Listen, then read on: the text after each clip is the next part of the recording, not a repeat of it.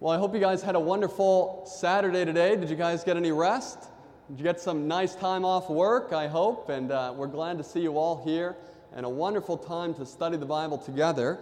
And tonight's topic is one that I'm really excited about because I think it's key to our understanding of why things happen like they happen in the world today, right? We started looking at that 2 nights ago. The war behind all wars. If God is so good, why is this world so bad? Last night we looked at the problem or the solution to this problem of sin, right? And we saw that it was the Revelation's Lamb dying on Calvary's cross that would redeem us from this. But the question is, why is it that we still aren't experiencing the peace that Jesus longs for us to have? So before we begin, why don't we go ahead and bow our heads for prayer and ask for the Lord's blessing. Father in heaven, what a privilege it is to be together as your people, studying your Bible. Lord, you know that we're ignorant, that we don't have all the wisdom that we need, but Father, we desire to know Jesus more and desire to see him clearly. Father, we've come here because we know that the book of Revelation is given to us for people in the last days, and you promise that there's a special blessing to those who read it and understand it and keep those things that are written therein. And Lord, we want that blessing this evening. We pray that your Spirit would come, that you would speak to our hearts and speak to our minds. In Christ's name we pray. Amen. It doesn't take much to look around at the world that we're in to realize that we're in the midst of a war. Oftentimes you hear people talk about that if they could have one wish, it would be that we would have peace on earth, right? And around Christmas season, this is a big thing. Or if someone wins a pageant, what do you want? I want peace on earth. But after people have longed for peace for so many years, we realize that it's starting to crumble. Oftentimes there have been peace treaties made. How many of you know that there was a peace treaty made after World War I? Well, what happened after World War I's peace treaty? Well, World War II came. And then after World War II, the next war. And then the next war. And the next war. And it almost seems like countless, endless wars are still continuing on. And now they're centering around the Middle East and all of, well, I can say the rest of the world. They're just really going mad. And so the question is how is it that we can ever, living in such a crazy world, experience peace? We don't only have the wars that are going on politically through different governmental systems, but we realize that there's wars in our very own countries, right? And we talked about this a little bit the first night with all the school shootings and the violence of people. And we think, why is it that people are so cruel and they can't experience the peace that God longs for them to? You know, the Bible talks to us about this, and it tells us that there's a time that's coming, and it describes it in 2 Timothy chapter 3. And notice this in 2 Timothy chapter 3 with me this evening. 2 Timothy chapter 3, towards the back of the Bible in the T section, Galatians, Ephesians, Philippians, Colossians, 1st and 2nd Thessalonians, and then 1st and 2nd Timothy. And we're looking at 2 Timothy chapter 3 and verse 1. And notice when Paul is describing the last days, how it is that he describes it. Now we're going to realize that Revelation describes it very similarly, and this is going to usher us into the topic for tonight. 2 Timothy chapter 3 and verse 1. It says, "But know this, that in the last days everything will be just fine." Is that what it says? No, but know this, that in the last days perilous times will come. Now what does it mean, perilous times? Troublesome times, right? Confusing times, rapid times, all these times of great war and great strife. And notice it continues on. It says, "For men will be lovers of themselves, lovers of money, boasters, proud, blasphemers, disobedient to parents, unthankful, unloving, unforgiving, slanderers, without self-respect, brutal, despisers of good, traitors, headstrong, haughty, lovers of pleasure, rather than" what? Lovers of God. And notice it continues on. It says, "having a form of godliness, but denying the power thereof, and from such people do" what? Turn away. Now, how many of you can read this description that Paul gives us about the end times and say, this is the time we're living in? I mean, it seems like everything in the world has gone crazy, that people are lovers of themselves. How many of you have met people who love themselves more than they love anyone else? You see, people are out of control. It talks about there'll be a time where they love money. You see people who are so caught up in greed and building their wealth that they let the person starve right next door. It continues on and it tells us that there will be people who are disobedient to parents. Now, we don't see any of that in the world today, right? Only well-behaved children who are never disrespectful. Actually, I would say it's rampantly growing, the disrespect amongst the younger generation towards their parents. And we see all of these things, and the question is, if all of this is happening, how is it that we can ever have peace? Well, we realize that many families can't even have peace in their own home. Whether it's husband or wife fighting, or children giving a hard time to their parents or to each other. And we see that all of these things are contributing to the factor. Now, something that's interesting that I think can be connected to the reason why we see so much suffering in the world today and so much unrest is, notice this statistic. It says the average 18-year-old has witnessed 200,000 violent acts. Now, does that shock anyone else? I mean, to me, that's just appalling that someone would witness 200,000 violent acts on televisions and movies, including 40,000 murders. You know, why is it that there's no peace in the world? Could it be that because we're feeding the generation that now is, and maybe ourselves, with the fact that killing people is okay, that crime is okay, that all this perversion is okay, and we start to realize that the morality of the world is drastically crumbling, and we wonder, how is it that this can continue on? Now, 2 Corinthians chapter 3, verse 18 gives us a principle, and that principle is that by beholding, we become changed. Did you guys know that that's actually not just a biblical principle, but it's actually something proven in science? There's something in the brain called a mirror neuron. Have you guys heard of that before? That while you're watching something happen, your body has the same chemical reactions as if you were the one carrying it out. So when you're sitting there and you're watching the television and you're seeing someone being murdered, your body is having the same chemical reaction as if you were the one committing the murder. Now this starts to make us think, what are we beholding? Because by beholding, we become changed. And we realize that in our society there's so much corruption going around, and this is why we see the prisons filled with all of the people who can't seem to get control over their whole life. Now we realize that there's 2.3 million prisoners in the United States alone. Now out of all of the prisoners in the world, the United States has 1/4 of them.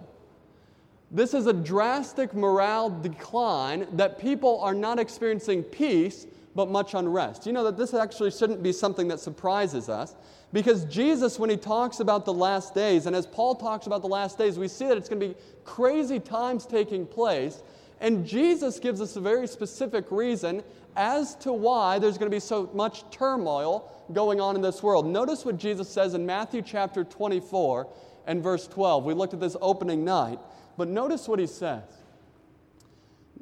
He says, "And because lawlessness will abound, the love of many will do what? Grow cold." Are we seeing the love of many grow cold? The people who are heartless. We talked about the woman who threw her baby into the trash compactor, right? And praise the Lord, someone saved the baby out of there, and the baby was reported to be okay.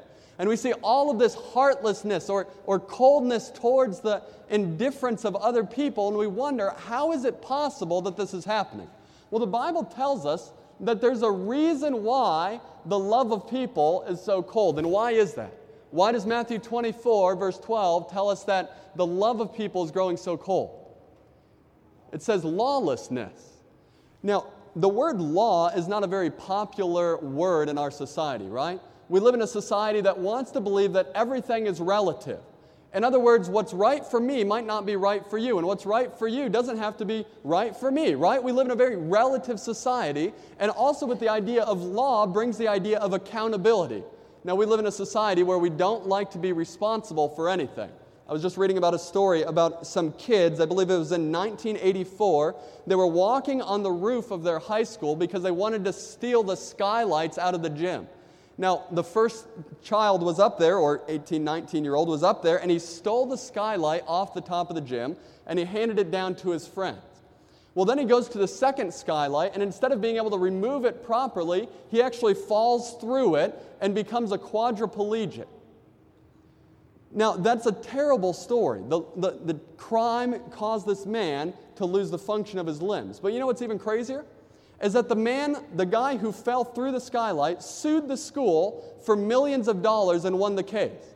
Why is it? Because I'm not responsible. It's your school building that caused me to fall through it, even though I was a criminal on your premises. You see, we live in a society that law is not popular. It's relative. Responsibility, who wants to talk about that?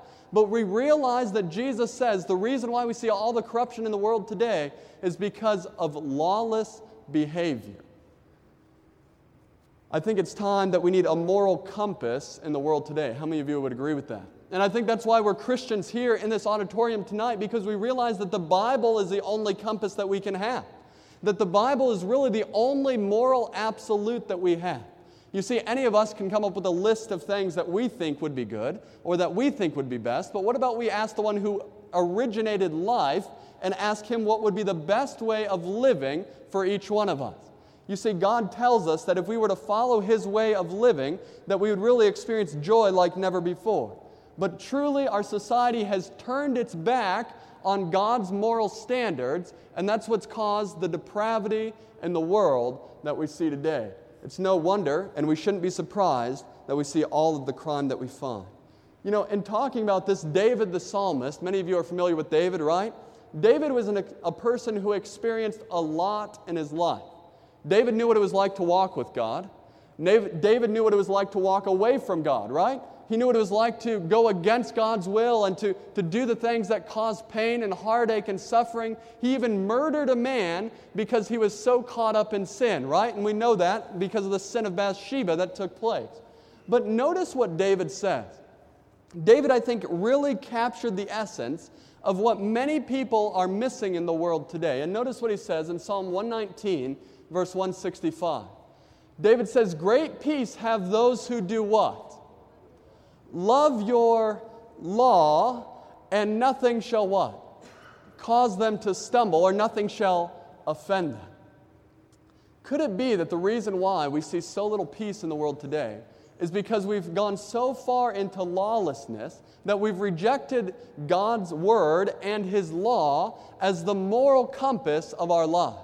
Could it be that if we were to experience the safeguards of the law of God, that we would experience joy more abundantly?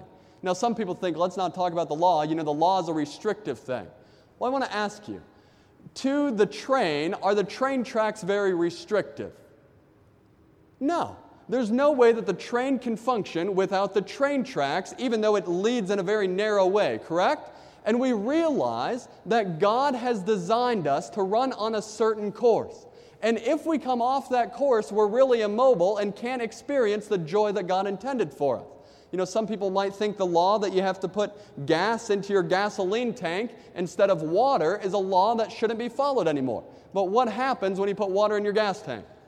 You get a large mechanic bill, right? Because they have to fix your car because you just waterlogged your engine. And we realize that God has created us to live in perfect harmony with his law in order to have peace. Now, tonight we're going to see in Revelation why this is so important to God. But before we do that, why don't we just review what the law of God is and understanding how that really brings peace to each one of our lives. Now, many of you are familiar with the law that God gave and the law that was consistent throughout the New Testament, right? And it's the law found in Exodus chapter 20, verses 3 through 18, I believe. And this is the 10 Commandment law that God has given. Now, we're going to do something tonight that's going to help us to see, was this law something that was just important for the people in the time of the wilderness, right, when God gave it? Or could it be that God, through this law, is giving us something that will help us to experience peace and joy in Jesus today? So this is what we're going to look at. But before we do that, we're going to go ahead and familiarize ourselves with the laws that God has given for our own good and our own safety. Notice law number 1. You shall have no other what? Gods before me. Now, I want to ask you a question. What would have happened if Lucifer would have obeyed this one law? You will have no other gods before me. Instead of trying to be his own God, he would have just bowed humbly before the creator of the universe and said, I'm going to serve you and you alone. We wouldn't be in the mess that we're in today, right? And we realize that God's law really would have brought in peace. Now it continues on, you shall not make any graven images and bow down to worship them. Now, I don't know if any of you have ever read through the Old Testament and you've seen the times where the children of Israel, the children of God, continued to walk away from God and go after these other idols and things of that nature. Was it a good experience or a bad experience for them? It seemed to always lead them further away from the true God of heaven, and it always led them into captivity, it seemed like, right? Captivity to Babylon, captivity to the other nations. And because of this, God was trying to let them know, hey, if you want to have peace and happiness, it comes from worshiping me alone. Now, notice this next one. You shall not take the name of the Lord your God in vain. Now, I think we see a lot of this in the world today, right? We use God's name so lightly and so flippantly that it's not even a very big deal to us, and it's such a casual thing. But God says, if you really love me, you would reserve my name for only that which it was meant for. How many of you treat your spouse's name very casually and get away with it? Right? It's not something that's a very good thing to do. It doesn't make the person feel appreciated. And God is saying, if you love me, do this. Now, notice this next one. God is saying, remember the Sabbath day to keep it holy. Now, Mike talked about this a little bit in the health presentation, right? God created a day for us to take off. Now, what happens when we don't do that? We get so worried and hurried, and you get a little more irritable, and people start to push our buttons, right? And we get a little bit more upset.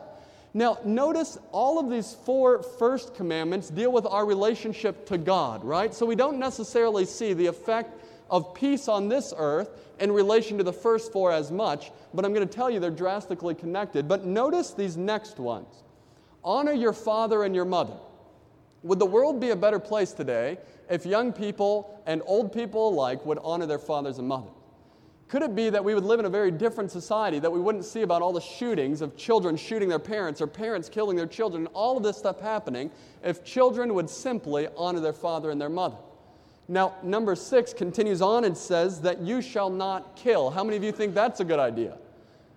Some people say, well, we don't need the law of God anymore. It doesn't really matter. Well, I want to ask you, I think that this is a pretty important thing, that we're not going out and murdering one another, because God is the author of life, and if He can give it, who should be the only one who can take it? I think God should be the only one who can take life. Now, it continues on, and if we realize that if we didn't murder, we wouldn't see countless innocent women, men, and children killed today. Now, number 7, you shall not commit adultery.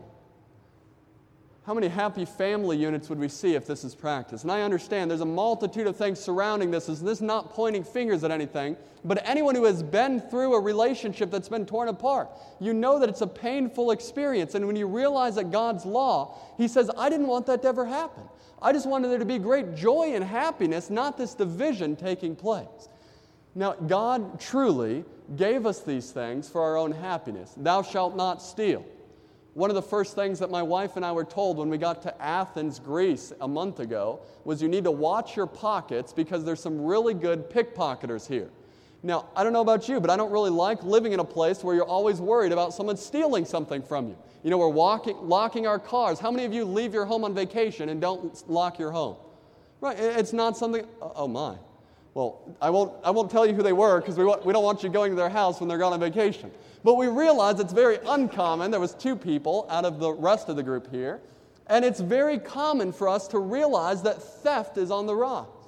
And God is saying, if you would truly just listen to my simple order of government, you would have life more abundantly. Now, Jesus also continues on and He says that you shall not bear what? False witness. Has anyone here ever been hurt by a lie? Has anyone ever said something mean about you behind your back and that you wish they wouldn't say? Do you ever think there were wars that were caused by people saying bad things about someone else? I mean, you see all of this going on, and God says, hey, look, if you would just experience the joy of my guidance and my law, you would have life more abundantly. Now, the last one, thou shalt not covet. This is where we would stop losing sleep over the things we wish that we had, because we'd realize that what God gives us is truly the best thing in life, and we don't have to worry about keeping up with the Joneses. Now, what's fascinating about the law of God is that the law of God is the thing that is most under attack that we find in the book of Revelation. You see, it's not that God just gave it to us for our own good, but you see that Satan knows that if we follow the law of God and we follow the commands that God has given us, that truly we're worshiping God, right? Worship means to give someone the honor that they deserve. You are worthy of my worship is what we're saying every time that we're obedient to God. Let me put it in this way. If I want to give my wife honor and respect, and she says, hey, why don't you go ahead and pick up your jacket when you get home instead of just dropping it on the ground, what should I do? Should I be obedient to her, or should I just say, well, it doesn't really matter what I do. You know that I love you. No, we experience that every time that we follow what someone says, we're giving them honor and we're giving them respect. Now, Lucifer, knowing this in the book of Revelation, we see that it was the law of God that really began to be a conflict between Lucifer and the people of God.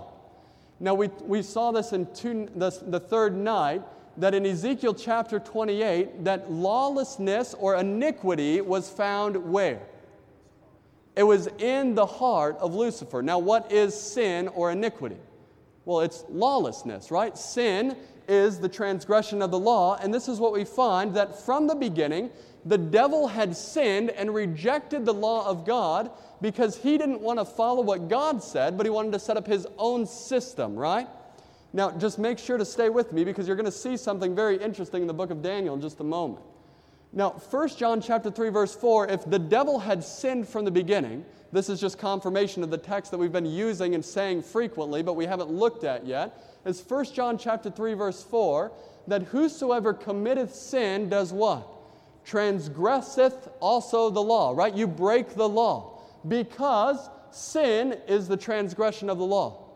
Now, does it sound to you like Lucifer had an issue with the law of God? If he's there not wanting anything to do with it, if he's there trying to fight away from it, and we realize that he went around trafficking this idea that God is not fair, and really, if you want the best way of life, you need to follow me, right? Isn't that what Lucifer was telling people? And as we see that this was the agenda, we realize that Satan was doing all that he could because what did he want? We saw this in Revelation chapter 13, Matthew chapter 4, that Lucifer wanted worship, right? An angel couldn't receive worship, only God could receive worship. But we realize Lucifer was doing everything that he could to gain it. And notice this passage of Scripture that helps us to understand why it is that Lucifer hated the law of God so much. Turn with me to Romans chapter 6. Romans chapter 6 and verse 16. Romans chapter 6 and verse 16. Notice what Paul says here.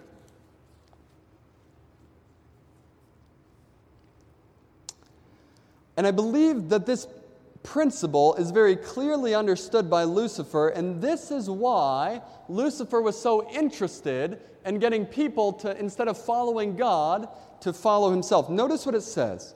Romans chapter 6 and verse 16.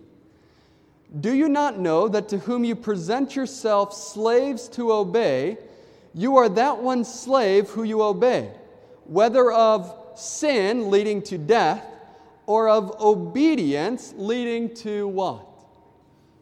You know, Satan knew that if he could get people to drift away from following God, he could get them to do the opposite of following God, and that's what we call sin, right? If he could get them led into sin, that by following the paths of sin, that they would now be enslaved to the very one who had authority over the dominion of sin, and that was Satan himself.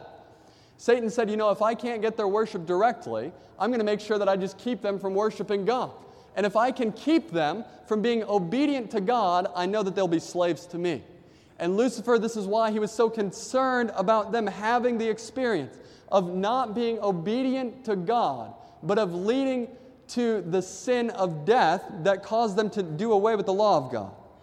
Now, in Daniel chapter 7, this is what we're getting ready to look at next.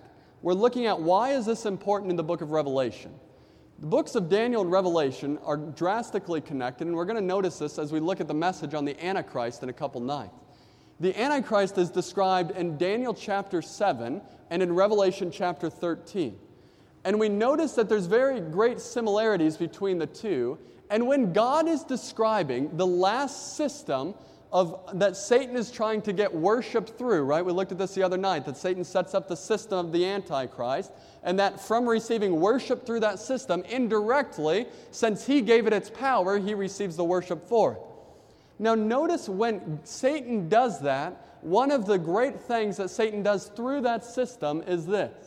Daniel chapter 7 and verse 25, and you can look it up, and we will study this whole passage more in depth once we get there. It says that speaking of the Antichrist power, and this is the power that actuates the Antichrist, would be Satan himself, it says that he shall intend to do what? To change times and to change laws. Now, whose laws do you think the Antichrist wants to change? Well, it would be God himself, right? Satan is at war with God. It's not a war between you and I, but we see that Satan is doing everything that he can so that he draws people away from the law of God, receiving the worship that only God deserves. Notice what this says in 2 Thessalonians chapter 2. Speaking of the Antichrist here, Paul is describing the man of sin, which is commonly known to be the Antichrist himself. And notice the characteristic that Paul gives. He says, "Let no one deceive you by any means, for that day will not come unless the falling away comes first, and the man of" what? "Sin be revealed." Now, some of you have a different translation there. And it says, "the lawless one." Is that correct? Some of you see the man of sin or the lawless man is being revealed, and then it continues on to say, "the son of perdition." You see, sin, or the Antichrist, is coming as one who wants to do away with the law. He's trying to get away from God's ways of doing things and setting up his own system of government so that by establishing his own government, that if we could follow it, that we would be giving allegiance to him. Now, as we look at this, we realize that all of this battle is not something over something small, but it's because Satan wants to be like God himself. That Satan desires the very worship that God has, and as he sees that people lovingly obey God, he says, if I can get them to stop being obedient to him and start following me, then I can finally get what I've always been looking for. And as we look in the book of Revelation, not only do we find that the devil is trying to do all that he can to draw people away from the law of God, but notice this description of God's people found in the book of Revelation. Now, Revelation chapter 14, we find a very interesting description about one of God's last day messages and God's last day people. And we're going to notice that just as Satan was trying to do away with the laws that God had given for our peace and happiness, that God is seeing a people who have not followed along with that. Notice what it says. It says, "Then I saw another angel flying in the midst of heaven, having the everlasting gospel." But I don't know about you, but I want to make sure that I have the everlasting gospel. Amen? We don't want to be a part of people who believe cunningly devised fables, as Paul says. We want to make sure that it's the gospel of Jesus Christ. And he's preaching the everlasting gospel to those who dwell on the earth, to every nation, tribe, tongue, and people, saying with a loud voice, "Fear God and give glory to him, for the hour of his judgment is come. And worship him who made heaven and earth, the seas, and the springs of water." You see, this last message is given to a bunch of people who have started to become kind of not so concerned with what God is calling them to do, and they're calling them back to the true worship of God. Now, how many of you want to be true worshipers of God, right? Jesus in John chapter 4 lists two worshipers, and he says, there will be some in the last days who will worship me in spirit, and they will worship me in what? In truth. And I don't know about you, but I want to make sure that we're worshiping Jesus in spirit and in truth. And Jesus talks about those who are worshiping him in the last days, and notice the characteristic that he gives. He says, "Here are the patience of the saints." Are saints good people or bad people? Good people, right? Here are the patience of the saints, and then he describes them. Here are those who do what? Keep the commandments of God and have the what? Faith of Jesus. Now I want to ask you a question. Is it possible to keep the commandments of God without the faith of Jesus? Absolutely not. Have you ever read what Paul says in Romans chapter 7 about the inability that he had to keep the law of God? Have you guys ever read that? He goes on in Romans chapter 7 and he says, the things that I want to do, I can't. And the things that I don't want to do, that's what I'm doing. And there seems to be another law working in me that's working in my members, and it's the law of sin and of death. But then at the end of the chapter, he says, praise be to God who gives us the what? The victory. In other words, Paul says, I have this experience on my own where I know that God's asking me to do something, but I am completely incapable of doing it. Have any of you ever felt that way before? You know God's asking you to do something, but you say, Lord, I just can't do it. I can't experience how to have victory in this. And we wonder why in our Christian lives we sometimes walk through these times and don't experience the victory that God has. Well, I can tell you that it doesn't come by working harder. Does that make sense? It doesn't come by pulling ourselves up by our own bootstraps and just staring at the law long enough. But really what it comes through is by faith in Jesus' ability to be able to perform it in our lives, right? Isn't that what the new covenant experience is? Jesus says that I will write my laws where? In your hearts. No longer is it this thing that you're just trying to do on your own, but it's something in which I'm intervening and placing it in your life. Now, if we notice that the law is under attack, it helps us to realize that we're living in a time where we need to be so focused to Jesus and so connected to Him that we can say, Lord, by faith in your ability, I want to walk in agreement with the things that you tell me to, right? I want to do those things that you're calling me to and make you happy. Now, Jesus, we have a question. Did Jesus teach that the law was important for us today? Here's a very fair question, and I've heard it many times. Is the law something that's just for the Jews? Because if so, I don't want to be wasting our time in talking about it, right? So why don't we go straight to the source and ask Jesus, Jesus, is the law important to you? Well, let's notice one passage of Scripture. Do you guys know the first sermon that Jesus ever preached was the Sermon on the Mount, right? We're familiar with 5 through 7. And it's the Beatitudes, right? Blessed are the poor in spirit, for theirs is the kingdom of God. And he goes through all that. But right after he finishes that and tells them that they're the light of the world, notice what Jesus says in Matthew chapter 5 and verse 17. Matthew chapter 5 and verse 17, and I want you to see this in your own Bible so that you know I'm not just making it up. Matthew chapter 5 and verse 17, notice what Jesus says. Jesus says, do not think that I came to do what? To destroy the law or the prophets. I did not come to destroy, but to what? Fulfill.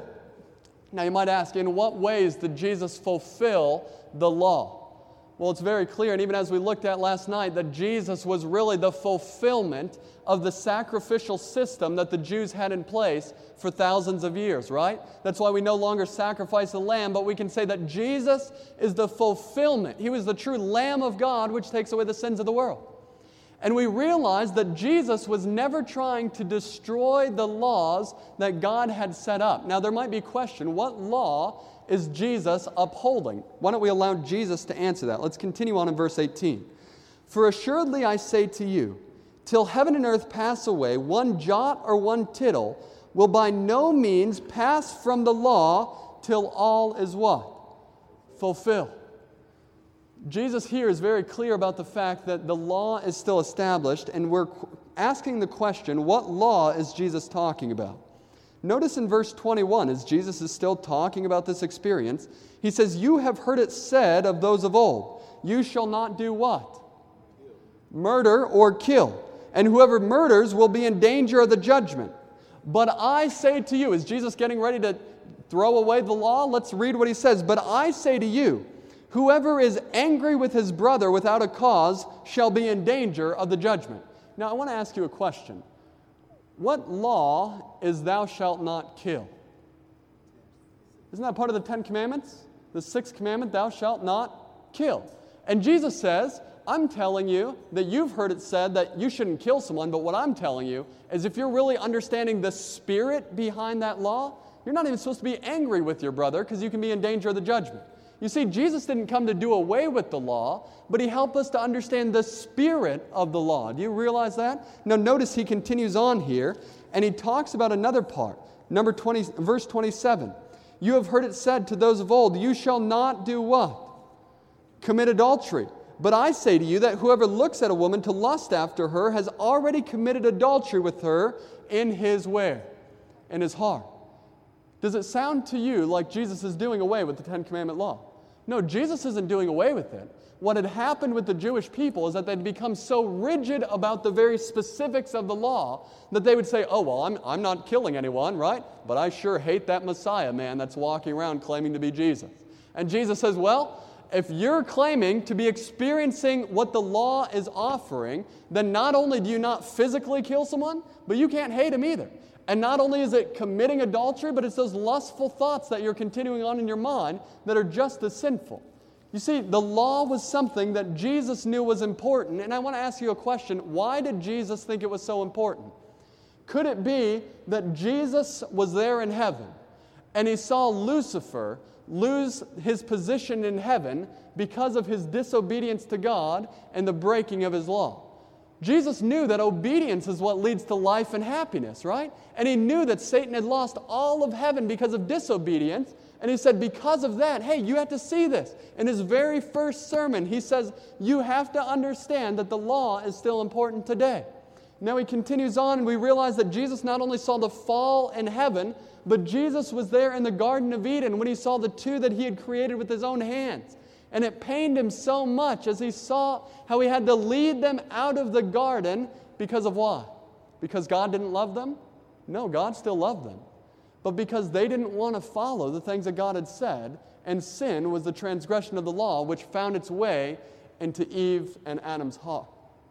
You see, Jesus knows that the very best way to life is by following the things that God has told us. Now the question might come because we often have the other extreme. Some people will say, well, the law has no significance in our life, it's not important.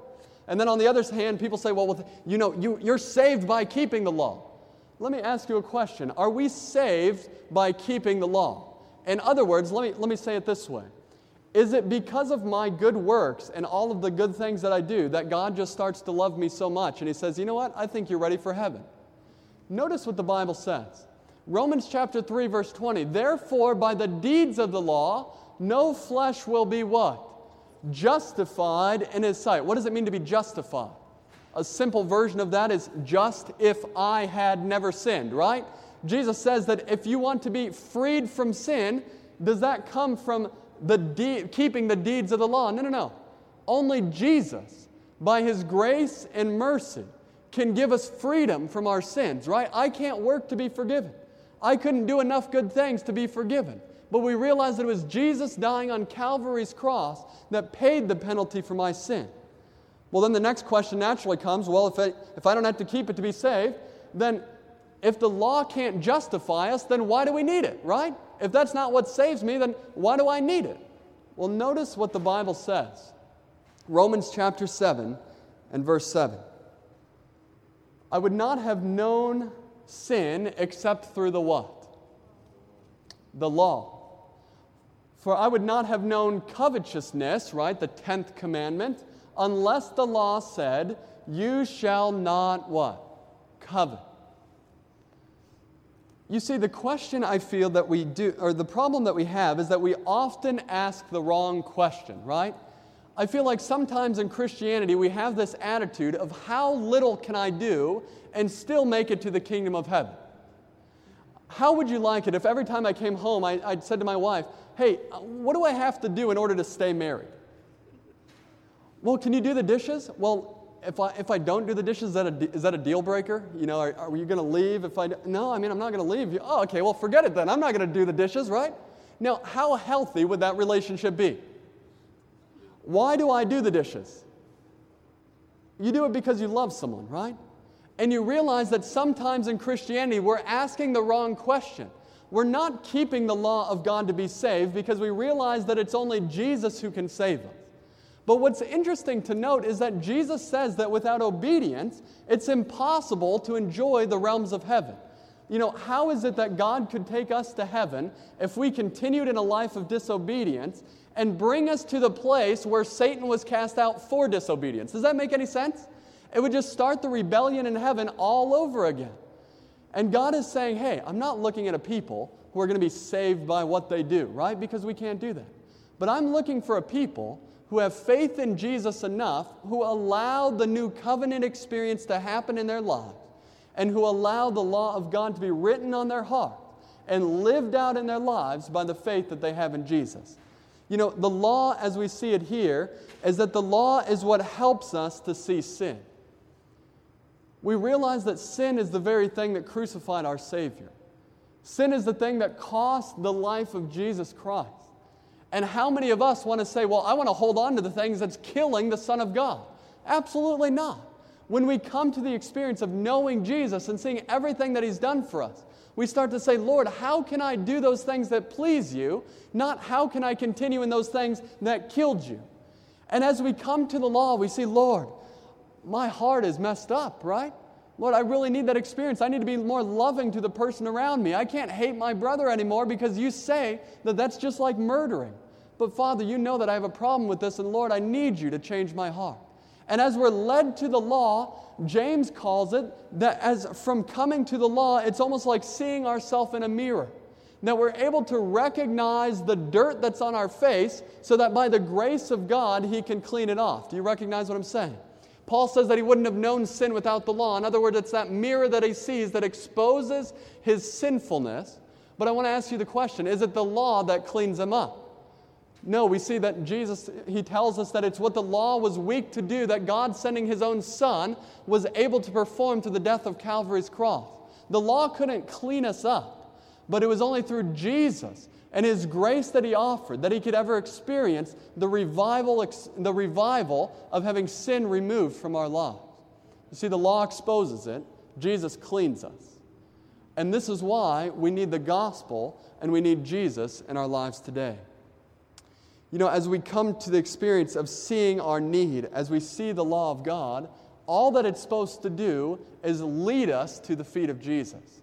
Now, oftentimes, the problem is that Satan, when we know that we've done something evil, he begins to fill our minds with guilt. And if he can fill our minds with so much guilt, instead of the law leading us to Jesus, it actually leads us away from Him, right? Because we think, oh man, I can't come to God. You know, I'm not good enough. I'm so messed up. But Jesus tells us that whosoever will come to Him, that whoever believes in Him would not perish, but have what? Everlasting life. God doesn't want us to be running away from Him in fear that He won't forgive us, but He wants to see that as we see the sin in our lives, that we don't run from God, but that we run to Him. And as we run to God, we realize that only Jesus can make us right. Now, another question is, does grace do away with God's law? You know, when Jesus came, He brought grace with Him. He died on Calvary's cross that we could experience grace, right? Now, we realize that the people in the Old Testament, it says that Abraham believed God and it was accounted to him as righteousness. In other words, there was an experience that by faith Abraham believed. It wasn't by works in the Old Testament, but it was through faith. And we have this experience that in the New Testament, that God is calling people to be people who are not under the law, but under what? Grace. Now, what does it mean to be under the law? When Paul talks about that in Romans chapter 6, he talks about being under the condemnation of the law, right? And when Jesus came, it's no longer that we have to be smashed under the condemnation of the law, but through the grace that Jesus offers to us, we can experience the new life in Him, right? And this is the experience that God wants for each one of us. Now, there's a story that I'm a little bit ashamed to tell you, but I think it helps us understand this point. Does grace do away with the law? When I was 16 years old, I was very excited because I had just gotten a new car. Well, it was new to me at least. And it was a little Honda Civic. And anyone who knows what a Honda Civic is, it doesn't have a lot of power, but you know, I was experimenting with what it could do. And I remember I was driving home, and I lived in New Mexico at the time, and so we had these nice long hills, and I thought, man, I can really get some momentum going down this hill because I'm going to need help. It only has a 4-cylinder. And so as I'm going down this hill, I'm looking at the speedometer, and the speed limit there was, well, it was 70. And my speedometer goes 70, 80, 85, 90, 95, 100, 100. Well, anyways, it ended up at 125. I don't know what happened, but I just wanted to see how fast this car could go, right? Now, it just so happens that as I'm going down this hill at 125 miles an hour, really enjoying myself, coming down the hill the other direction was a man who was doing his job, and it was a police officer. And I remember seeing that police officer almost right as he was getting ready to pass me, and so I go to slam the brakes, and before I do that, he flashes his lights and points his little spotlight at me. And I think, oh man, well, there's a law in New Mexico that if you're speeding 20 miles over the speed limit, you can go to jail time. Well, I was thankful I was 16, so I couldn't get as hard of a deal. But the cop flashes his lights, and I immediately slow down, and I come to the point where I was actually doing under the speed limit because I wanted to make sure that he thought I was an obedient citizen. And I'm just waiting for him to come, and I realize that something happened, and I look in my mirror, and he just keeps driving. Now, I want to ask you a question. Because the officer didn't allow me to experience the punishment of the law. He gave me grace. Did that do away with the law that was established there? No, the law was still there. It was still proven law that I was supposed to only do 70 miles an hour. Now, I have reformed my driving habits, so I hope you don't take that as a license to go speeding. But I have realized that even though it said 70 miles an hour, He allowed me to experience grace when I had broken the law. Now, is this what God does for us as well? He realizes that the law is so important, that the law is what brings peace and happiness, right? Delight yourselves in the laws of the Lord. And you read through Psalm 119, and you hear how David says that he delights in the law of the Lord day and night, and it's become his meditation, and it's so joyful to him. And why is that? It's because he's realized that it's the very thing that brings him joy and peace in life today. But I'm thankful for the fact that any time that we fall and we sin, that there's grace for us. Amen? You know, Jesus tells us in 1 John chapter 2, verse 1, He says, "My little children, these things I write unto you, that you sin not." In other words, God doesn't want us to sin, right? Why does He want us to continue in the thing that caused heartache in the beginning? He says, "These things I write unto you, that you sin not. But if you do sin," I love these words, "but if you do sin, you have an advocate with the Father, Jesus Christ, the righteous." Now, how many of you are thankful for that? That we see tonight that God does have a law, that God does have something that He's calling us to do. He knows it's the best way of life. But He says, hey, when you fall, that's why the grace of Jesus is here. You know, God is willing to forgive all who come to Him to the uttermost.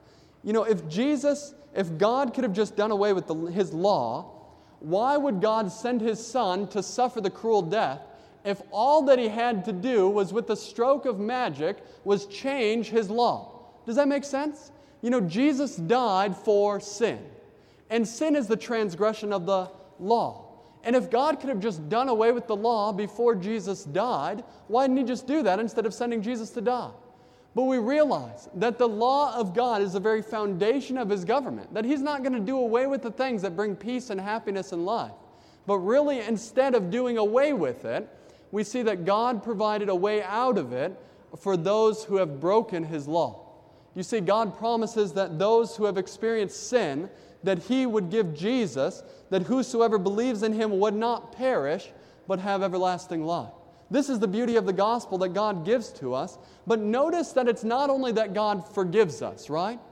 But notice, we looked at this passage last night, and it's 1 Peter chapter 2, verse 24. It says, "Who Himself bore our sins in His own body on the tree, that we having" what? "Died to sin, might do" what?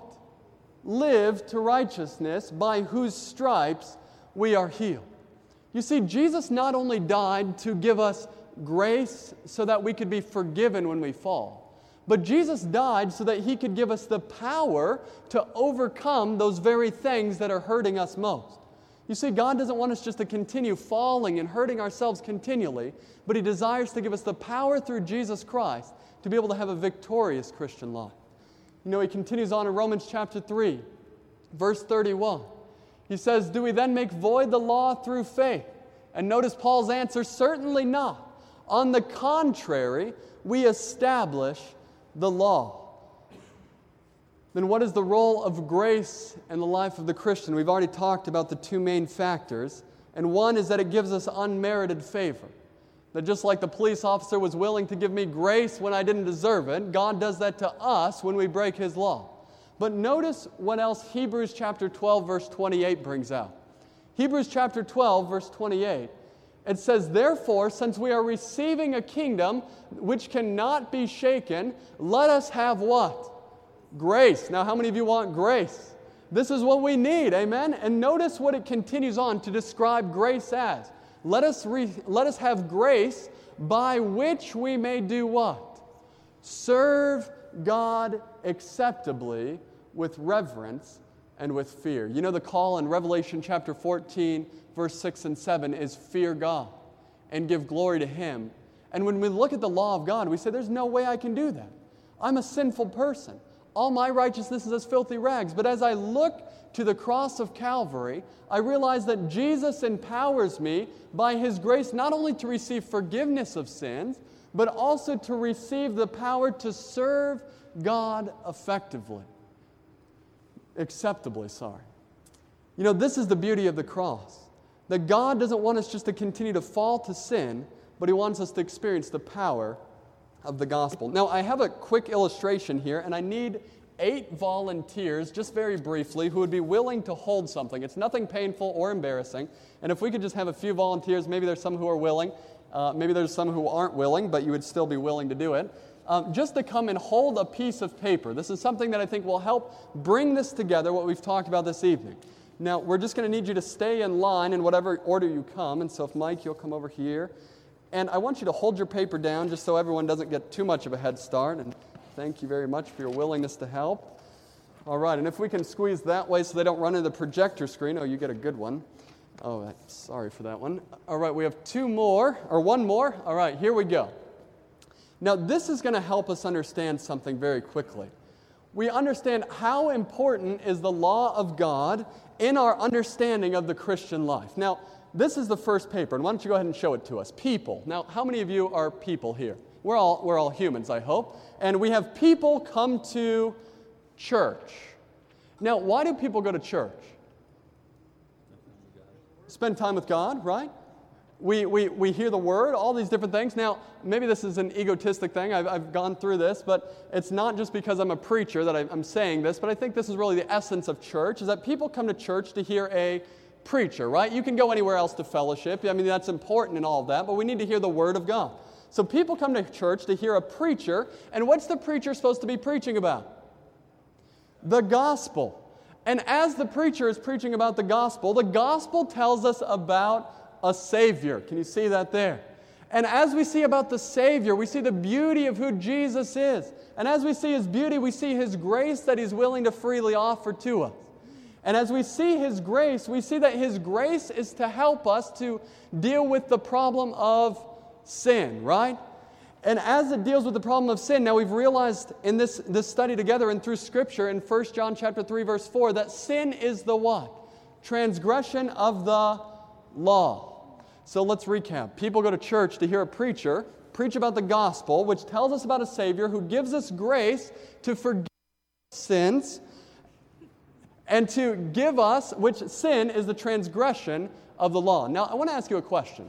What happens if we do away with the law of God? Why don't you go ahead and just put that sign down, Carl, and let's try to figure this out together. So people come to church to hear a preacher preach about the gospel, and the gospel is the good news about a Savior who gives us His grace to save us from our sin. And sin is, well, if there's no law, is there sin? Okay, well, I guess you're going to have to put that one down too. So we notice this. Now, people come to church to hear about a preacher sharing the good news of the gospel, about a Savior who gives us His grace, and His grace helps us. Well, what does it really do? Does it just make us feel good? I mean, what's the purpose of the grace of Jesus if there's no sin? Well, maybe you're just going to have to put the grace of Jesus away because we don't need that anymore if we don't have the law and we don't have sin. So people are now just coming to church to hear a preacher talk about the gospel, which points us to the Savior who saves us from our, well, we don't need saving if there's no sin. You guys realize what's going on? And as you realize what happens is before you know it, you have people coming to church and you don't need the gospel either, and you actually don't even need a preacher, and now you just have a social club. And this is what oftentimes can happen, and you guys can sit down and you can take your signs with you. That's your prize for helping out tonight. But we realize that without the gospel and without the law of God, that the gospel would be insignificant to our understanding, right? We realize that the gospel would be incomplete if we didn't realize that God had a standard for us to live to, and thank you for your help. The reality is that the reason why we keep the law of God, and we've looked at this, is not because we are saved by it. We realize that we can't be saved in disobedience, right? It's only through Jesus creating the willingness to do His will in our own hearts that we experience salvation. But we realize that the reason why we do it is because we love Jesus. You know, Jesus says this in John chapter 14 and verse 15. Jesus says, if you what? Love me, keep my commandments. Now, this is why I wash the dishes for my wife, right? Not because it might be a deal breaker. This is why I keep the commandments of God, because we realize that if I love Him, I naturally want to do the things that He asks for. He continues on and he says in John chapter 14, verse 21, he who has my commandments and keeps them, it is he who does what? Loves me. Is it possible for us to love Jesus without doing the things that He tells us? Jesus says, no, if you love me, you naturally do those things out of a heart of love because you love me so much. You know, Revelation, in describing the last day people one more time, it gives us a little more pointed view about who Satan is really angry against. This is the last passage that we're looking at tonight, and it's Revelation chapter 12, verse 17. And it tells us that the dragon, now who is the dragon? We saw this in Revelation chapter 12, verse 7 through 9, that the dragon is Satan, right? And it says that the dragon was enraged with the woman. Now, this woman, as you read through Revelation chapter 12, is the same one who gave birth to the male child who ascended up to heaven, which is Jesus Himself. And the woman is the church of God who is on earth today, and we'll study that more later. But the dragon was enraged with the woman, and he went to make war with the rest of her offspring. Now, who is Satan specifically mad at? It's the offspring of Jesus, and notice the characteristics. Who keep the commandments of God and have the what? The testimony of Jesus Christ. You see, Satan, all that he wants to do is receive worship. And if he can keep you from worshiping God, he knows that indirectly he will be receiving worship himself. And we see in the book of Revelation that the question is really over loyalty of who we will worship. Are we going to worship Jesus because we love Him? Or are we going to allow ourselves to be slaves to sin because we can't control our own passions? We see it's Jesus who can work in our lives to help us to will and to do of His good pleasure. Isn't that what we saw last night? Now, I know many of you, as you've looked at this tonight, that you might be thinking, how is it possible for me to keep the law of God? Now, I want to tell you one thing, and this is what Paul says, that it's impossible on our own. But through Jesus Christ, how many things are possible? All things are possible. Now, who should the focus be on? Should it be on ourselves and the keeping of the law? Or should it be on Jesus, the only one that can allow us to have these things filled in our lives? Jesus tells us that He's the way, the truth, and the life. That there's no experience that we can have life without Jesus. There's no way that we can be obedient to God without Jesus first giving that desire to us. And tonight there might be some of you who are kind of discouraged and say, well, I didn't realize that, God was still requiring us to keep the law. And that's a little bit discouraging because now I realize that there's something that I'm judged by. But here's the reality, is that Jesus is there right beside our side. Every time we need His help, He's more than willing. He's there. He's able to save to the uttermost. All that come to God through Him is what Hebrews tells us. And Jesus is more than willing to give us His grace, not only to forgive us, but also to empower us to live a life of obedience to Him. I don't know about you, but I say, Lord, because of what You've done for me on Calvary's cross, because of Your faithfulness, Lord, I just want to be loving towards You. How many of you want to say, Lord, I just want to make You happy. I don't want to break Your heart. I don't want to do those things that cause separation between You and myself, right? Our sins have separated us from God, is what Isaiah chapter 59, verse 2 tells us. But now we say, Lord, I want the new covenant experience. I want You to write Your laws in my heart and in my mind. I want to experience what it's like to have the power of Jesus working through me. And Lord, I really want to be a part of those people in the last days who have the faith of Jesus and who are keeping the commandments of God. Is that your desire this evening? Lord, help this to be my experience. Now, as we studied this evening, some of you may be wondering, what does this have to do with Revelation? But I want to tell you something, that what we're going to realize over the next couple nights is that this is the central theme surrounding Daniel chapter 7, Revelation chapter 13, and many of those things. And many of us want to say, Lord, I don't want to be those people who are deceived, but I want to know Your truth. And as we see the building blocks of truth, and we say, Lord, I just want to follow those things that You've said, God is going to continue to lead us into all truth. Amen? That's what He promises that He'll do through His Spirit. So tonight, as we've committed our hearts to Him, we can have assurance that the Lord is giving us the strength that we need and the grace that we need to live by faith in Jesus Christ. Amen? Why don't we go ahead and bow our heads for prayer as we close tonight. Father in heaven, we're so thankful that, Lord, you love us so much that you're willing to give us guidelines for life that will keep us safe. Lord, we realize the pain of killing and of lying and of all these different things that you've told us aren't good for us. And we realize, Lord Jesus, that we want you moving in our lives to help us be obedient to you. Not because we just have to, but Lord, because we want to.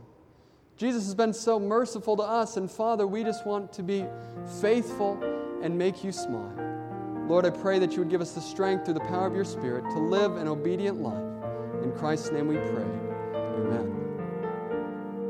This media was brought to you by Audioverse, a website dedicated to spreading God's Word through free sermon audio and much more. If you would like to know more about Audioverse, or if you would like to listen to more sermons, please visit www.audioverse.org.